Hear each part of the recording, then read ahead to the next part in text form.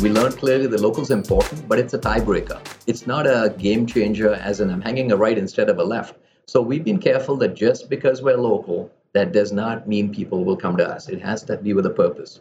So pricing, cost of goods, you can't pass along everything to the customer because it's local.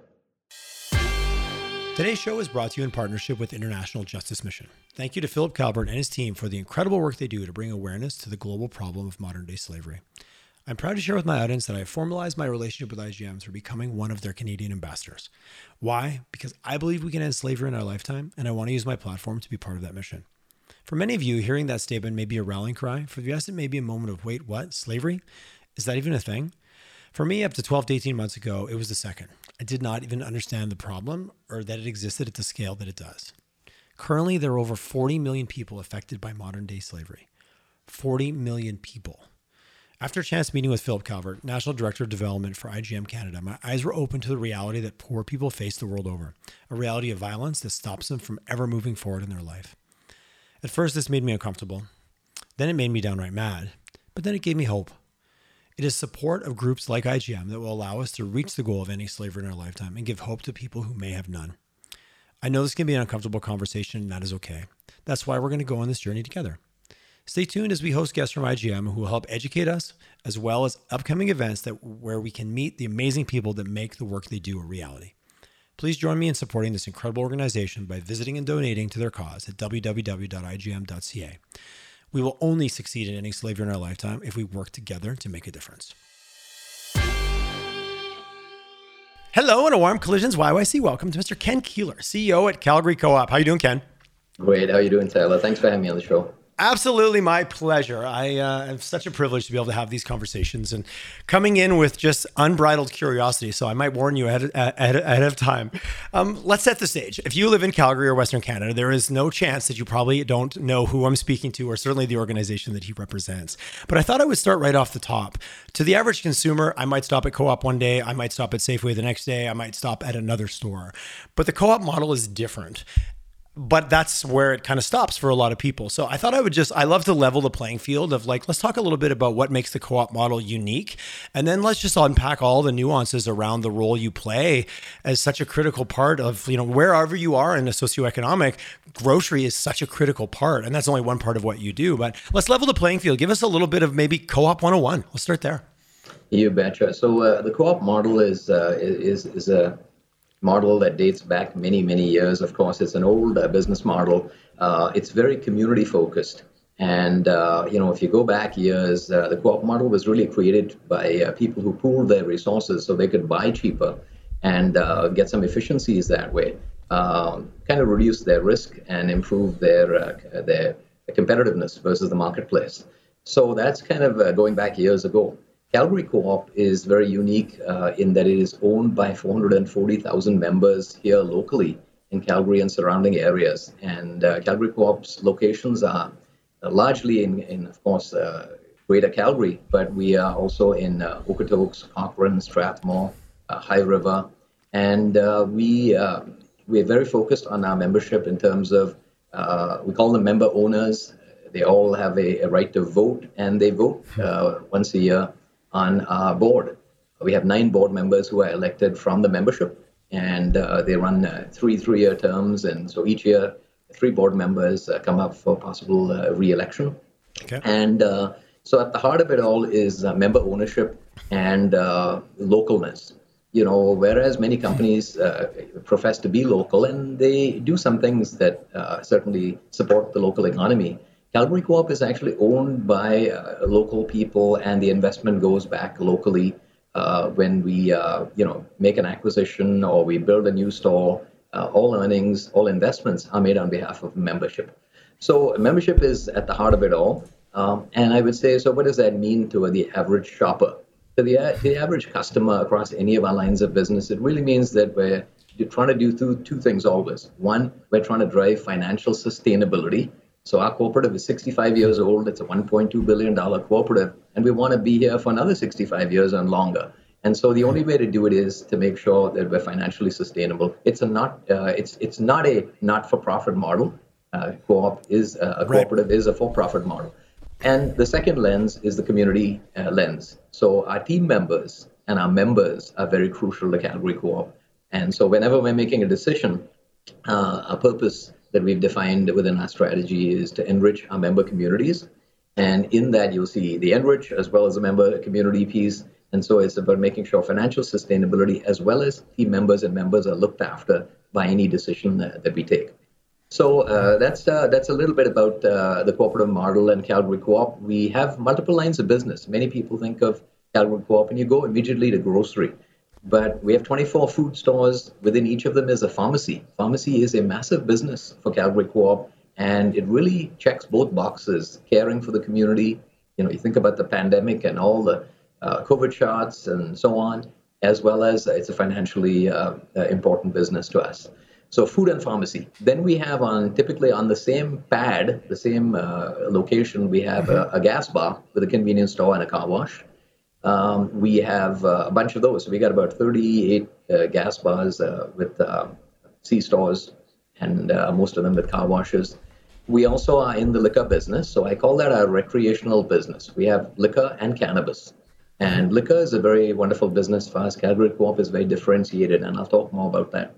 And cannabis, Calgary Co-op was among the earliest to get into the business, and we located cannabis stores on our own pads. So we have 10 cannabis stores. We have a home healthcare business, which is wheelchairs and crutches and ostomy and so on. A very successful business, 4 locations.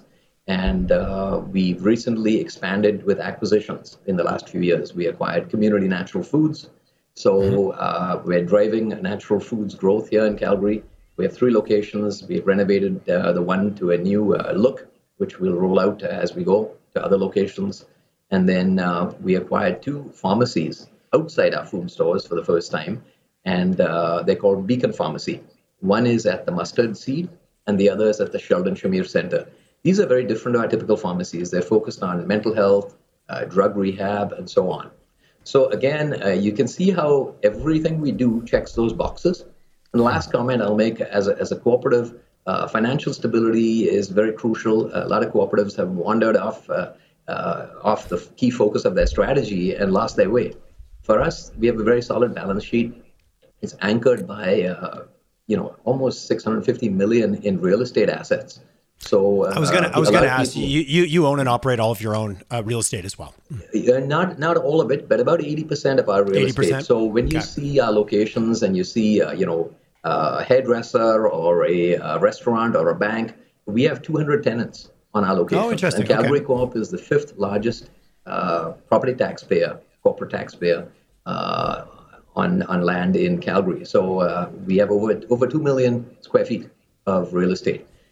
So I'll talk more about where that's going as we discuss. No, I appreciate that. I'm curious a bit about the member model, and it feels, reading some of your history and doing some of my, my private investigation that I do before these episodes, realizing how long where something like a co-op, I would imagine, I'm putting my own filter on this, was a lot more impactful in terms of around a community and buying power and members, where it feels everywhere you turn today, you're being asked to join some type of a collective. That's not the same. I know it's not a co-op model, yes, but I'm a member here and I get loyalty over there. Those 440,000 members, I'm curious, the involvement and as a value proposition, does that really differentiate, or is that space also got a lot more noisy as other companies have tried to masquerade maybe as that, if you're part of this, you get, obviously we get points and we get discounts, and we get those things. It feels like a lot of replication of what was the original co-op model.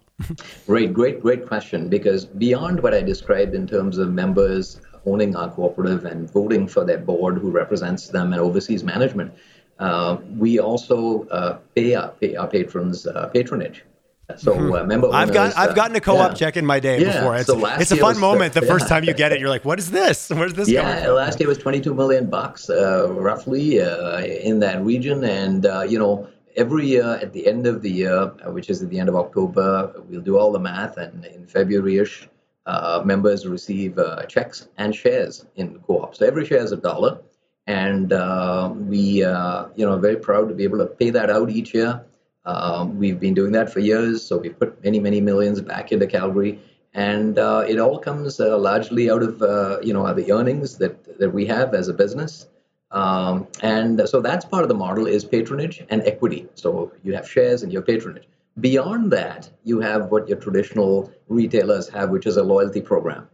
And so we do have a loyalty program, and we have avoided what I will shamelessly call the voodoo that other retailers have in No, I points agree. and miles and all of these things, the value of which, if you go back and do the math, and I'd love a show to do this math one day, is the value has deteriorated over Yes. the years. So the cost of what you're spending to get a mile or a point in any of those companies, I challenge that over the last 20 years, that value has declined, and sometimes it's declined annually. Whereas a dollar is a dollar is a dollar. So our rewards program is purely based on dollars. When we offer what we call MeWards is our rewards program.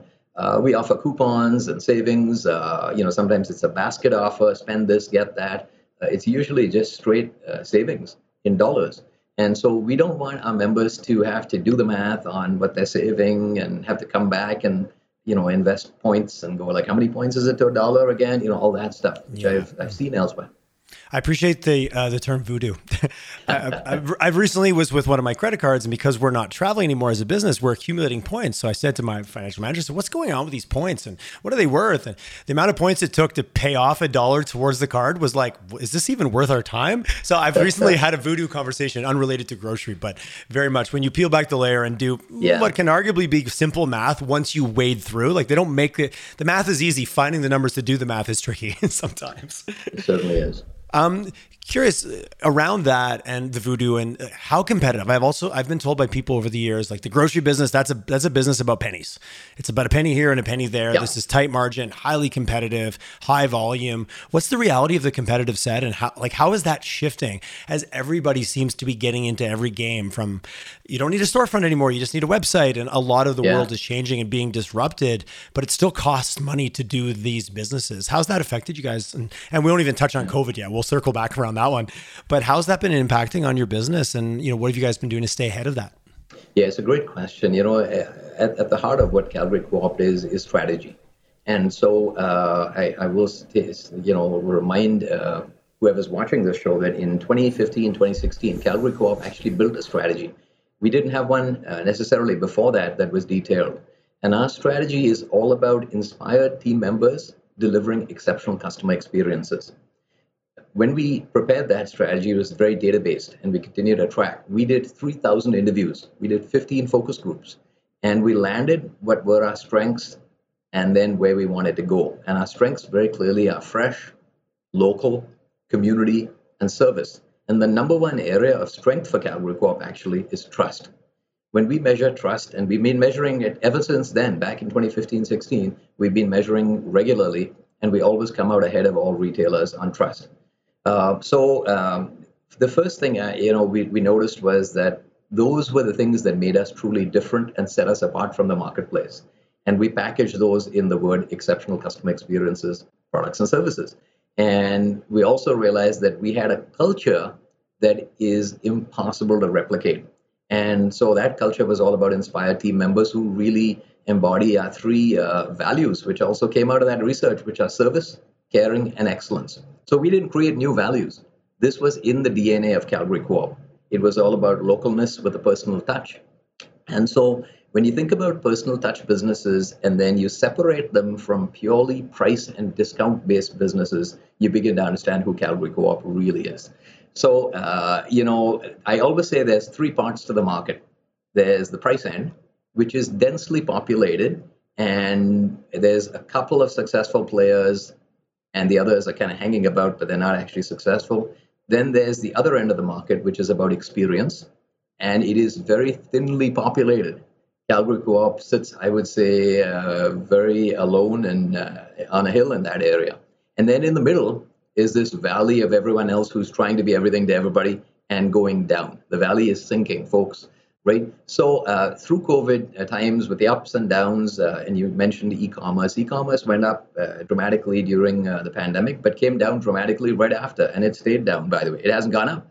So what that tells us as a cooperative that's trying to differentiate ourselves from our competitors is that experience matters. And in-store experience matters a lot. We've seen customers coming back in droves to our stores after the pandemic.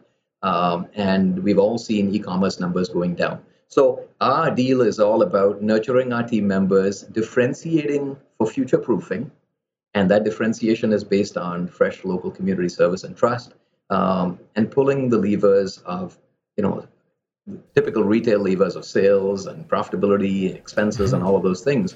But having a strategy, Tyler, is what has really helped Calgary Co-op weather the storm.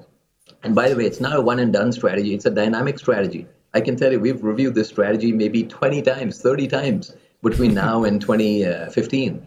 And each year we refresh it. So it's dynamic. And last couple of things I'll say is, in order to succeed, we focus very much on being great, not good. So there's a lot of retailers in that middle valley I talked about that are trying, they're just trying to be good. They grab everyone's flyer each week and go, oh, geez, how do we match everybody's prices and, all this stuff. You can't be everything to everyone. So our strategy has defined a very specific target audience who we want to win with, which doesn't mean we exclude all the other customers and members who shop with us, but it means we really focus on those people who are interested in taste, in quality, in freshness, and also in health and wellness. So our health and wellness portfolio, when you think about it, consists of pharmacy, organic products, community natural foods and our natural choice in food stores, etc., and home health care, right? So we have a lot of personal touch health businesses. So that's our focus: health and wellness, taste, quality, and we want to win with those customers. So you notice I haven't mentioned the word price in the same breath. We do track prices. We are very competitive, but we're not on that other extreme model, which is all about, we're in stock and that's the service. That's just not good enough when it comes to customer experience. I really appreciate that. And the discipline, even as a marketer, when you're working with a client and trying to get them to go, who are we actually? Well, we want to speak to everybody at once. I'm like, well, then you speak to no one, and it's an old adage, but it happens. Curious around inspired team members. And I'm being a little bit blunt and maybe a bit, culturally. I'm making $15 an hour, $18 an hour, and I'm stocking produce, or I'm wearing a jacket because I'm working in the dairy section or the meat section and I'm cold. From a leadership perspective, and how do you keep that level of inspiration? Inspired team members, I love it. How do you keep that alive? Because that's a constant battle, I think, for so many of us, as employees or as employers, trying to keep that evenly, balanced across a whole organization, from more senior leadership that are maybe at the table seeing and understanding the strategy at a grassroots level and part of like architecting it, to I'm just showing up to do my shift. And I'm not minimizing those individuals, but it's a different dynamic depending on, who you are and kind of why you're showing up for that shift. Taylor, it's a great question. And, there are many dimensions to what keeps people inspired and coming into work every day. One dimension is paying them fairly and making sure they have good working conditions. We have a huge focus on that. We always have. Second, I believe, is making sure that you define the future so they're excited to be part of what for Calgary Co-op I call the movement. Calgary Co-ops, we're not just a cooperative, we are a movement. And the movement is all about, so tell me what the future brings that is exciting to me. Well, here's what some of the things are that it brings. We're very focused on social good. So we define a goal this upcoming year, 2023, our goal will be $3.5 million, which is $500,000 more than this year in terms of our giving strategy. And our giving strategy goes everywhere from, food security through things we do with the Calgary Food Bank, etc., all the way to the Calgary Emergency Women's Shelter. So quite a wide range, but I will say it's very focused, of course, on food security. Within that, we refresh with new programs and excitement and inspiration every year that engages our team members and our members. But first, our team members. And I'll give you an example. For a few years, we've been trying to figure out what to do to reduce our fresh food waste. And our team members have been telling us this. When I say we've been trying to figure it out, because they've been talking to us going, hey, we're throwing away bread. What can we do? Throwing away produce. So we've been trying to order right, sell right, have each store organized. So, what sells more in a store is what's available and we're not throwing it. And that's good. We've controlled that. But last year, with our team members' help and in collaboration with the Calgary Food Bank, we launched what we call the Fresh Food Rescue Program. So now, we piloted. Good brand. That's good branding, by the way. I love it. Yeah. So how did we do it? Well, we got a few stores in the room with the food bank and said, look, we want the food bank to pick up product from your store when it still has a couple of days on it. And usually you would throw it out at that stage. Can the food bank pick up on a daily basis? And can we organize these into different totes?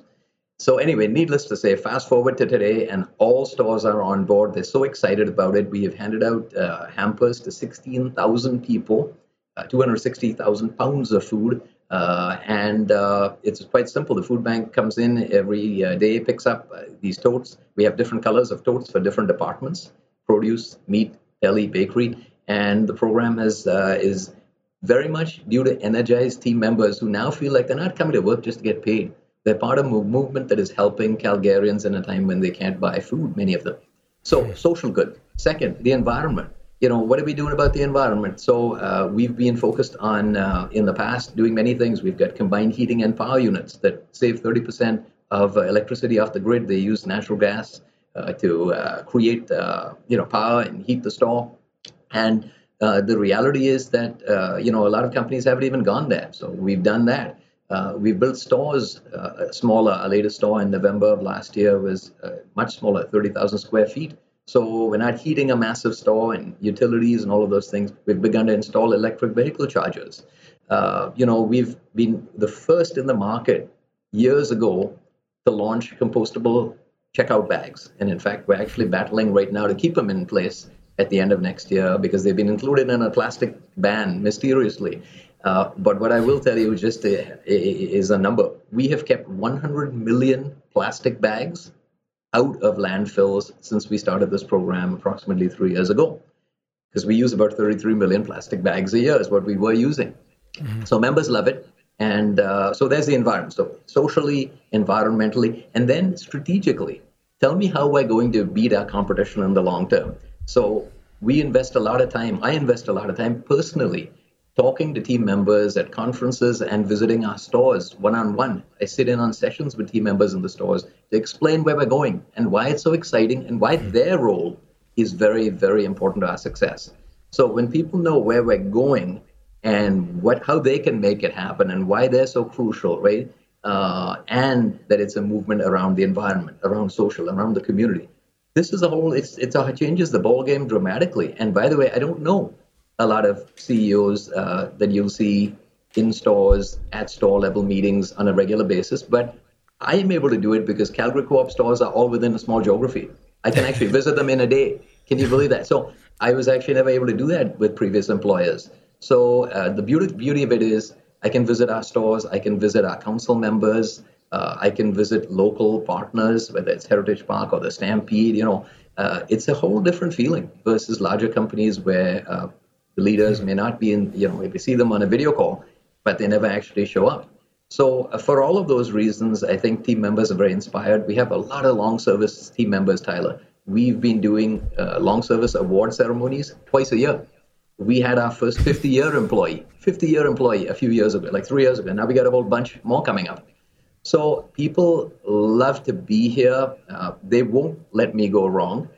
Which is another thing. The beauty of this culture is it keeps you in check. They go, no, that's not good for the community. We shouldn't do that. So the questions I get are not typical of what a corporate environment might look like, where there's a lot of power and authority in play. You kind of remind me of the old, I don't even know where this came from, but someone was sweeping the floors at NASA and someone said, "What do you do here?" "Well, we send people to the moon." "I thought you swept the floors." "Oh, no. That's just what I do to allow them to do that." I don't know the context of that story, but it was resonating with me as you're talking. Have a vision, share it often, and allow people to feel included. But it takes the time and effort. And I love what you said about there's a geographic kind of superpower you have about being able to get access to people regularly. Mm-hmm. We can say we're inclusive, but head offices on quote unquote the other side of the country. That's not the case for Calgary Co-op. So I do appreciate, what makes us, what are our superpowers that could be seen as, we're smaller. No, actually, let's use it to our advantage. Yeah, I would put it in 2 words almost: personal and authentic. Talking to someone personally about how they're doing, how they're feeling, what's going on in their life, and actually caring about it. So caring about what they actually say next. Difference, right? Because am I talking to you so I can get to talking to you about the strategy, or am I talking to you about how you're doing first, and you? And then if we're all good there, then we'll talk about the company that you work for. And so now I feel like you actually care. So actually, it's all about time. It's all about time. If you care, you spend time with people. That is, yes, because it's the one commodity that when given, it can be exponentially valuable, but you can't get more of it. Curious, you made a comment about food security, just thinking about local, there's a lot of, you can't really turn on the news now and look at, we've got energy crisis emerging in Europe for the winter, like really scared about what's actually going to happen over there. Then you quickly move to food and scarcity around, like, are we entering an era where all of a sudden we're going to be in famine conditions in certain countries in this quote unquote modern time? Yeah. Curious about how important, or how closely do you work with the word, you said local so many times, and so much produce and farm to table, and we all think about that now in a way that we didn't 5 years ago, or there was a sliver that did, but now it's becoming much more mainstream. How much of that is a factor? Like, you are still, to a certain degree, and I'm not saying this to minimize, but you're kind of a middleman, because ultimately I'm a consumer, and ultimately there's a farmer somewhere creating produce. How much time do you spend? I can only imagine quite a bit, ensuring that those businesses are successful and supported, because without them, your model doesn't work either. Absolutely. Great thought, Tyler. We have 3,850 roughly team members. Our belief is we probably provide employment beyond that to about 1,000 local producer employees. So we have 120 plus local producers represented with over 2,400 items in our stores. We source all our fresh meat locally in Alberta. We have a relationship on our private brands. So, I don't know if you can see behind me, but I got not very well displayed a bunch of items under the branding we launched a couple of years ago called Cal and Gary's, named after the city we live in, of course. Again, I remember. As a marketer, I remember when you did that. Yeah. Nobody's copying it, because they don't have all of their operation here. But Cal and Gary's as well uses a lot of local producers. And so our starting point is always, when it comes to food or any product, as well as any service, can we get it locally? And so we first reach out. We recently launched our gelato. It's made locally, and so on. There's a whole list of things. Sometimes we're challenged with local producers in terms of them having enough product or having the right costing and quality. But we try to work through that, and we'll provide guidance to local producers often. I've had, I'll tell you, a couple of potential suppliers coming in and saying, how do I commercialize my product? And I'll give you the best example of the whole thing. So it takes two hands to clap. We can give as much advice as we want, but they've got to step up as well. And I'll give you the example is a lady called Siobhan Miller. So Siobhan came to see us, and she wanted to know what she could do. She has a restaurant, Centini, and she said, look, going through the pandemic, it's obviously devastating to my business. How could I actually sell my products in your stores?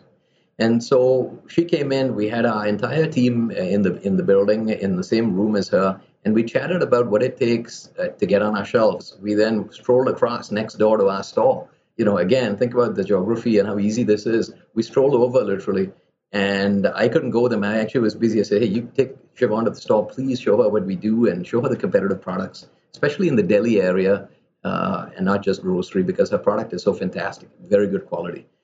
And they all came back, and Siobhan popped her head into my office, and I said, how did it go? She says, I know what to do. That was it. She just said, I know what to do. And the next thing we knew, she was producing amazing pasta sauces and pastas and other products. And, we were able to put them in our stores. And they weren't cheap. They were high quality. It was all about quality, fresh product.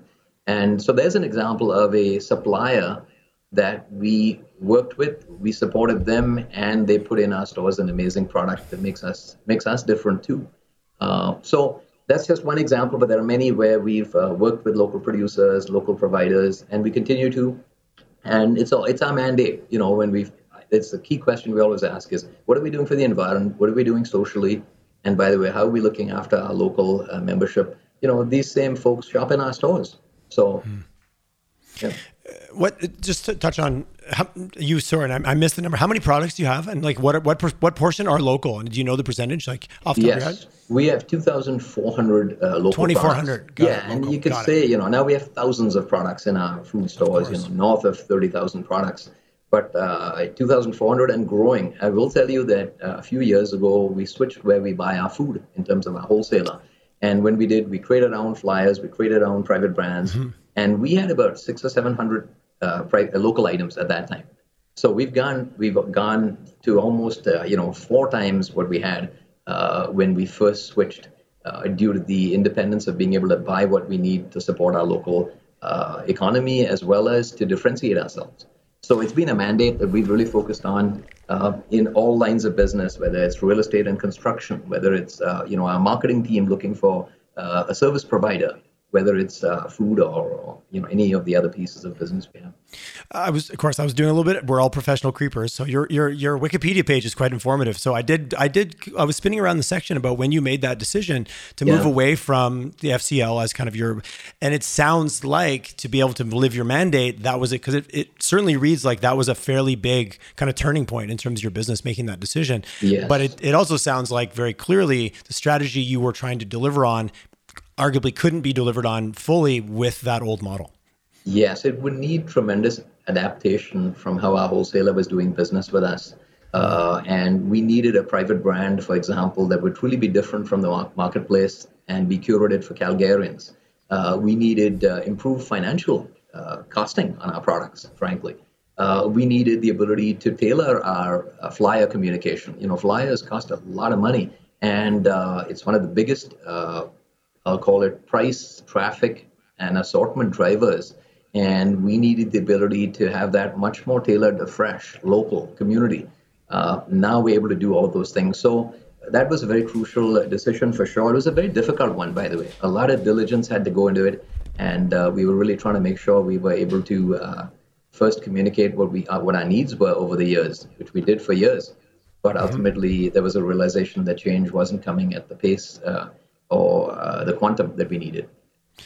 Based on the member model, would a decision like that, does that eventually get to a point where there is a vote being held and members can be involved? Or is that something that's decided at kind of at the corporate level and then more distributed afterwards? I'm again, really trying to understand this model of collaborative decision-making. And it sounds great, but it often can be challenging when big shifts like that. It takes so much understanding to know the why and the nuance behind a change. It's sometimes hard to vote against it when you don't have all the information, which is sometimes really hard to do. Yes, that's a great point, Tyler. And, we invested a lot of time in the diligence around the decision. Several meetings with our board, lots of diligence by the management team. So, at the heart of it always is two things. One, that the board is elected and represents the membership. So they are empowered to make major decisions. Second is the reality that customers, that are members, typically don't understand. The financial pieces around purchasing and costs and supply situations, market conditions of differentiation and competitiveness. What they do understand is shopping.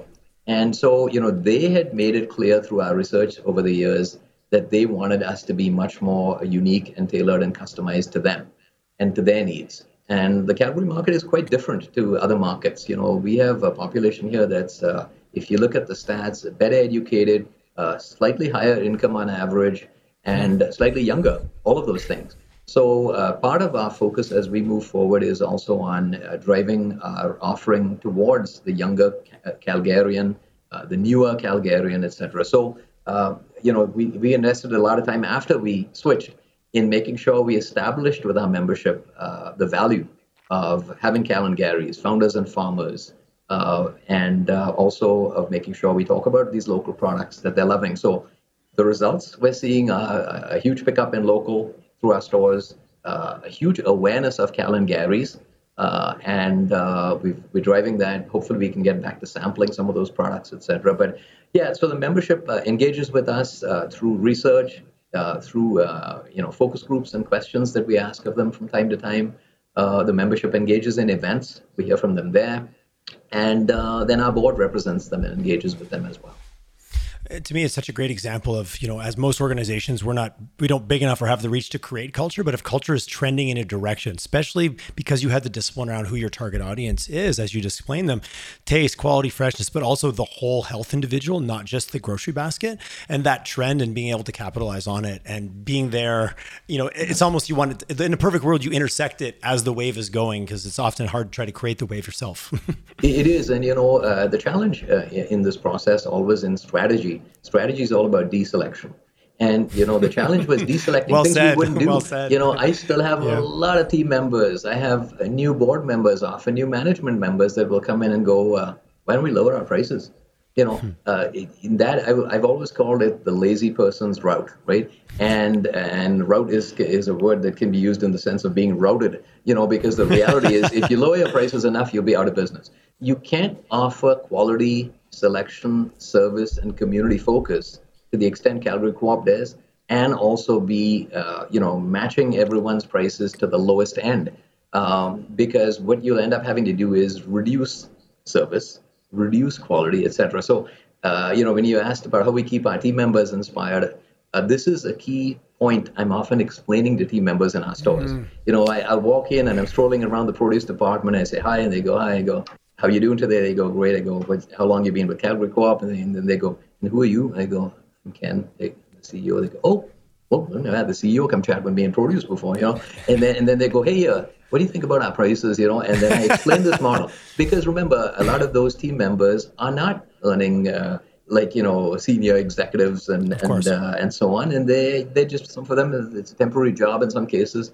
So I'm very, very frequently explaining this model of service quality and the investment we're making in the left-hand side, if you like, of the spectrum, versus going down the pipe on price and probably getting flushed away like many retailers have. Well, it's understanding where you sit on the continuum of, in our world, it's good, fast, and cheap. You can never have all three. You can have two in the triangle, but you get all three, it falls apart.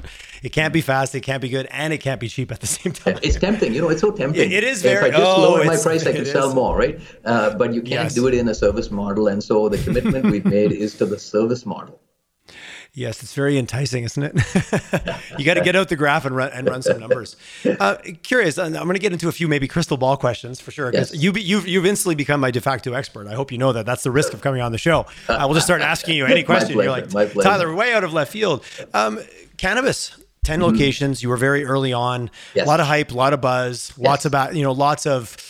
Maybe let's call it the cannabis hangover. Let's call it that. Maybe that's a bad choice of term. Yes. But we have too many stores in Alberta. There's stores that are struggling. I have lots of friends that got out early and did well. I have lots of friends that stayed involved and didn't so well. Curious on where you see things maybe netting out as you look out the next 3 to 5 years, specifically in the cannabis space. You betcha. I come back to strategy. A lot of people think about strategy. They don't quite know what it is. Strategy is really about where you are today, where you want to get to, and then how you're going to get there. But there's other parts to it. There's the financials, and there's the culture, and all of those things. There's a phrase, culture eats strategy for breakfast. I've heard that many times. Financials, and one piece people don't often talk about is risk. So, there's a big phrase used in corporations, enterprise risk management. Calgary Co-op does enterprise risk management as well. So when we look at a new business like cannabis, we did a lot of work on risk and benefits, right? And the number one reason we got into cannabis was because we believe that we have a high trust score. And so we can provide a safe, informative environment with good, clean conditions, polished environment that customers can shop in. And we looked at the marketplace, and what we saw was that everyone and his dog was going to get into this business. So if everyone and his dog, why wouldn't you have a safe and trusted business jump in? And this is why we jumped in. Other parts of our diligence included visiting markets that had cannabis already. We went to Denver, Colorado, for example, and we looked at stores and we talked to retailers there. We looked at potential impacts to our liquor business because they're both recreational items. Mm-hmm. And so we got into that business very, very early, and it was one of the another, I'll say, innovation from Calgary Co-op. I can tell you some of our team members and board members and management was also going, yikes, are we doing the right thing? Will we have people, members complaining? We had one person standing outside one store one day with, a sign about not getting in it. Our members embraced it and were very pleased. Now, when you get in early, you also have to go through the growing pains of an industry. And so we've gone through the growing pains together with our competitors and government and customers. But we needed to manage our risk. And how we did that, Tyler, was when we moved into the cannabis business, we stayed on our own pads. We did not take out new leases, right? So our 10 locations are all on existing pads of Calgary Co-op. And we know, and we always knew that if we needed to swivel out of it, we could, and that was sort of our safety net. Having said that, we're very happy in the business. We think there's too many stores. We think there's a polarization again happening in the market with discount pricing and then regular stores. We think that there are many cannabis retailers going to close down. We're seeing that already, just saw an announcement a couple of days ago. And we plan to, when you get into a business, we tend to stay for the long term. We're not in, buy, grow it, and sell it kind of a business. So we're pleased to be in that as a new business. We obviously are not pleased with the growth, like all other retailers, because there's just too many stores. But my feeling is we're doing the right thing socially and financially. And from a social angle, this was all about stopping with the street corner seller and having safe health and safety conditions, which Calgary Co-op does provide. And our hope is that over time there'll be a more finite number of locations, and that we'll be able to continue to grow that business. But for now, we will proceed cautiously. I really appreciate the underpinning of what you said. There's people that started it to be operators and build a long-term, complementary service to their business like Co-op. And I know a lot of individuals or groups that got into it. We just want to build it, flip it, make some money, move on, get rich on the cannabis train. Those are very different business models, and that leads to like, oh geez, sales are down. Let's slash prices. Let's do whatever we need to do to try to make rent that month, then try to package up 5 stores and sell it to somebody from another province. And I've seen a lot of that happen. Very different mindset versus no, we're going to be here for another quote unquote 65 years. Let's think about this thing on that scale versus how do we get out by the end of the year? Two very different operating. And there's a whole bunch in between for sure. I don't want to It comes back, so much comes back to strategy, and that's really, leadership's role. And then you help explain. But, even when you talked about local, we've even pulled that thread through our cannabis stores. We have a lot of local pipes and bongs and things that we're selling, locally blown glass and so on. So there's ways to take your business and spin it a little differently, so that when people walk in, they go, oh, wow. And I can't tell you how many people have walked in to our stores, many people that have shopped Calgary Co-op and never been in the cannabis store. And I'll chat with them, have you been in the store next door? They go, I go, let's stroll over, right?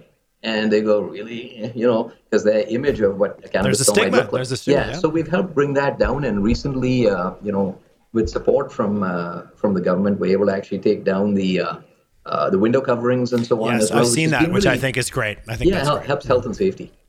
I get why they did it, but I also the risk that was creating for in-store staff. Like I think that was just for maybe a good intention, but not always thought through. So I give the government always an opportunity to reframe their decisions and move forward. Yes. With it's a learning curve, It is, and that's the price you pay when you go in early into a new business. But if you go in late, sometimes you're too late to the party. Yes, you missed that with the crust. You get crashed by the waves. You don't get to ride it. You can't go anywhere without, obviously the big I, the big inflation word, especially around food. I think it's impacted. And that's where I don't care where you sit in the chain of socioeconomic, we're being impacted by the cost of that basket goes up.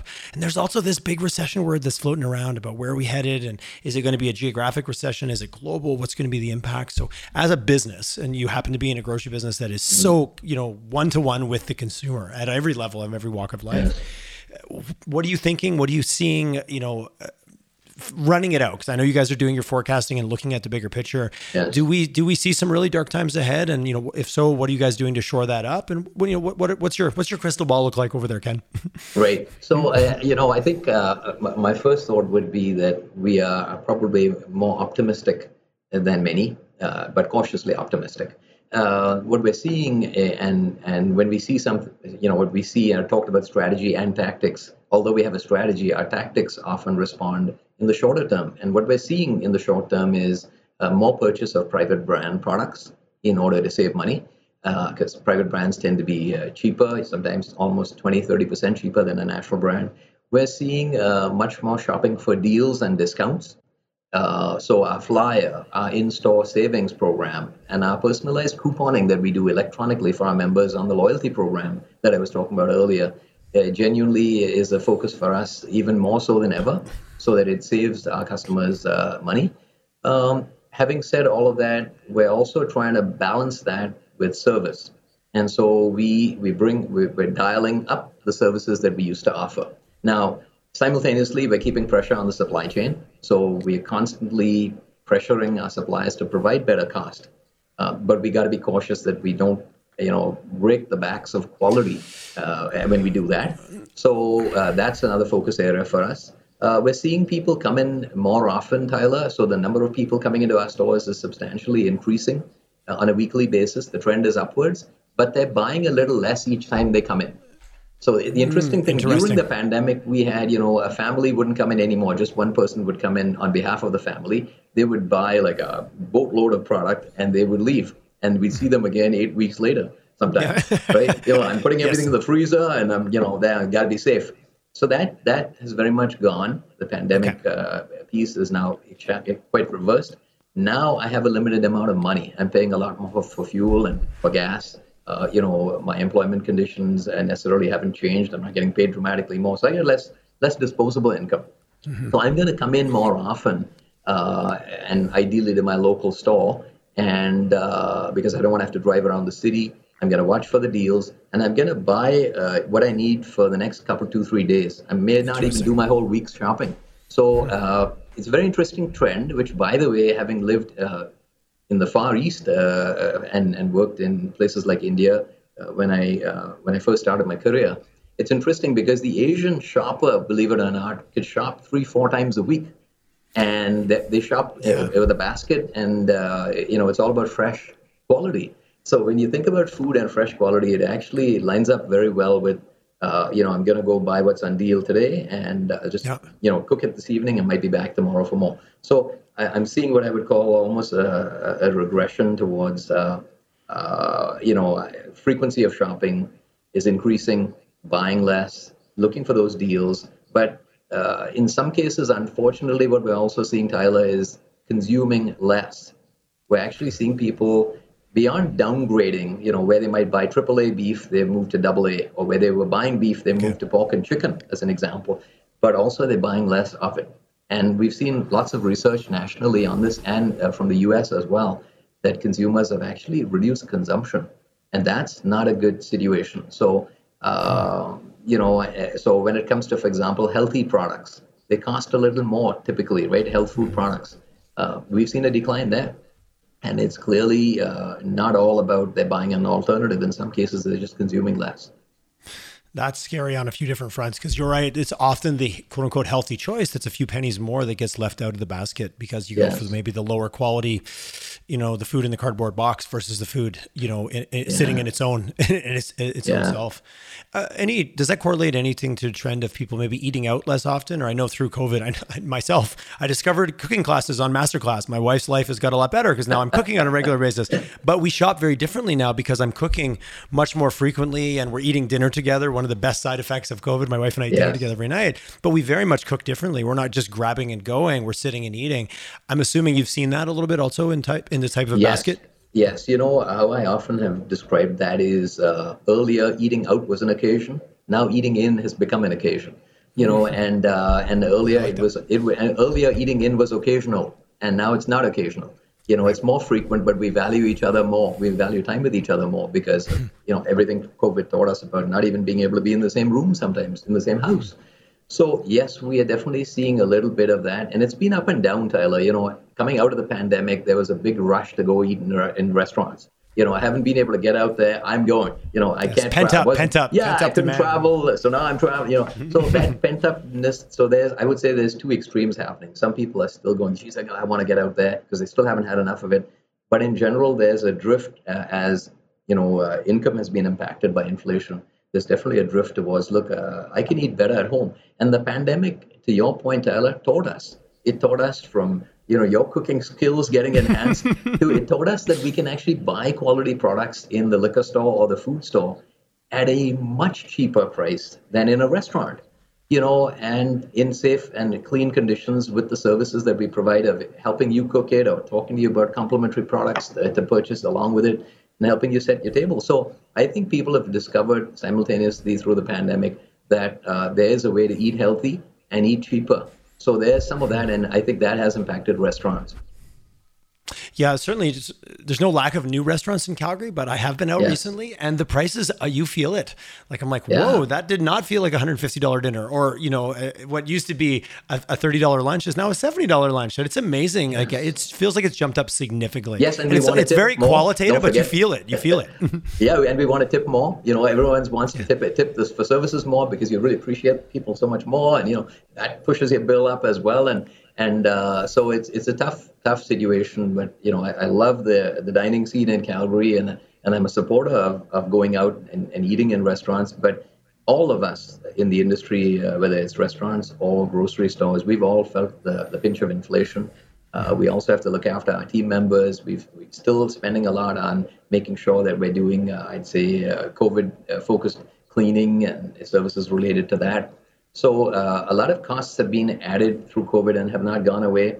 And then inflation's come along with the war in Ukraine affecting us as well. Last question, I promise here, because I'm going to let you get back to your busy day. Innovation when it comes to your suppliers, innovative ways to vertical farming. And there's so many interesting little pockets that I'm seeing that I don't think have really reached scale yet in Alberta, but it feels like there's definitely an appetite and there's some funding starting to move. Ag is our backbone as a province, very quickly followed by our energy sector. But ag was here before it all. When you think about the innovation, I've talked to a few people in that space, like, hey, Tyler, there's nobody more innovative than the farming community because they've always had to be. And I've seen some pockets of the way produce is getting created. Is that something that's exciting or interest of you? And what have you seen? And is there a value? Does that pull all the way through to the consumer where I'm going to buy that one because it's local, but also because of the way it was actually grown? Are you seeing the customer starting to demand that? Like, are we getting smarter as a consumer to be able to pick that out of the shelf? It's an interesting question you ask. I think at the heart of it all is what I would call commercial innovation. So Albertans are, I think it's in the DNA that Albertans are innovative and enterprising, across all industries. And yes, there's been a lot of people push into vertical farming and things like that. The challenge we're often seeing is commercial viability. In other words, two or three things. One, can you produce in the quantities we're going to need? Two, what are your costs? And how does that compare to what I can procure elsewhere? So because customers in this time frame, especially, I think there's been a bit of a pullback on the trend of, let's buy everything locally, and now it's local with a purpose. In other words, I'll buy local. I want to support local. That's the purpose, but it better be with the right value equation. So I'm not going to pay 20, 30% more. So when we've chatted with consumers, many of them are members, they've said, we'll pay a little more for local, but not a whole lot more, Yeah. So local, when we did our research, I told you in 2016, we learned clearly that local is important, but it's a tiebreaker. It's not a game changer as in hanging a right instead of a left. So we've been careful that just because we're local, that does not mean people will come to us. It has to be with a purpose. So pricing, cost of goods, you can't pass along everything to the customer because it's local. I really appreciate that, and I think that's the power of the almighty dollar. Well, it's I love chatting with local producers because they'll often say, well, what do you think? Because I sell it to this restaurant, and there's a huge difference between what you'll pay for a bag of pasta in a grocery store versus a bowl of pasta in a restaurant. And so it's like consumers, when they walk into a restaurant, expect to be, I'm going to be spending today. When they walk into a grocery store, they go, okay, I'm watching every penny. And I always laugh at that because I go, wow, that same person who came in and bought all the deals is now going to go have dinner at a fancy restaurant, and that's okay. You don't feel ripped off. Ken, that's how I afford to go to the fancy restaurant because I've been economic and saving there. I'm load balancing my spending. Tyler, what you're describing actually is a trend we've seen over the last 10, 20 years is, I'll save and I'll splurge. I'll eat very healthy, but then I'll indulge. So in other words, all week I'm eating healthy, but on Wednesday I'm going to wings night at the local pub. So people have this thing of, I need to reward myself, but I'm going to do it with portion control. Yes, I think that's very humans. We're a very complex, very interesting bunch, aren't we? Fascinating. I love human psychology. Yes, you'll never get bored because it's also, you can practice it every day. Mainly on yourself as subject matter number one. Oh, for sure. I haven't figured myself out, but it seems to be easier to figure everybody else out. Oh, I'm an expert on what other people should do. Yeah, exactly. Well, Ken, I think that's a nice, very humble, honest note to end on. But Ken, thanks so much for your time today, your honesty, and I really appreciate just kind of going on the journey with you and having a good old-fashioned conversation. So thank you. Likewise, Tyler. Thank you for having me on the show, and great catching up with you again, and enjoy the laughs. It was an absolute pleasure, Ken. And I won't let people know how to find you because I think that might be redundant. One, we live in a technology age. You can find anyone anywhere. And Calgary Co-op, you're probably already been there. I hope it gives people a little bit of a different veil now, or puts a different set of, I'm going to walk through your store thinking very differently about kind of the understanding and how deliberate you guys are with everything. So kudos for that. Thanks, Tyler. Thanks for shopping with us. My pleasure. Have an awesome day. You too.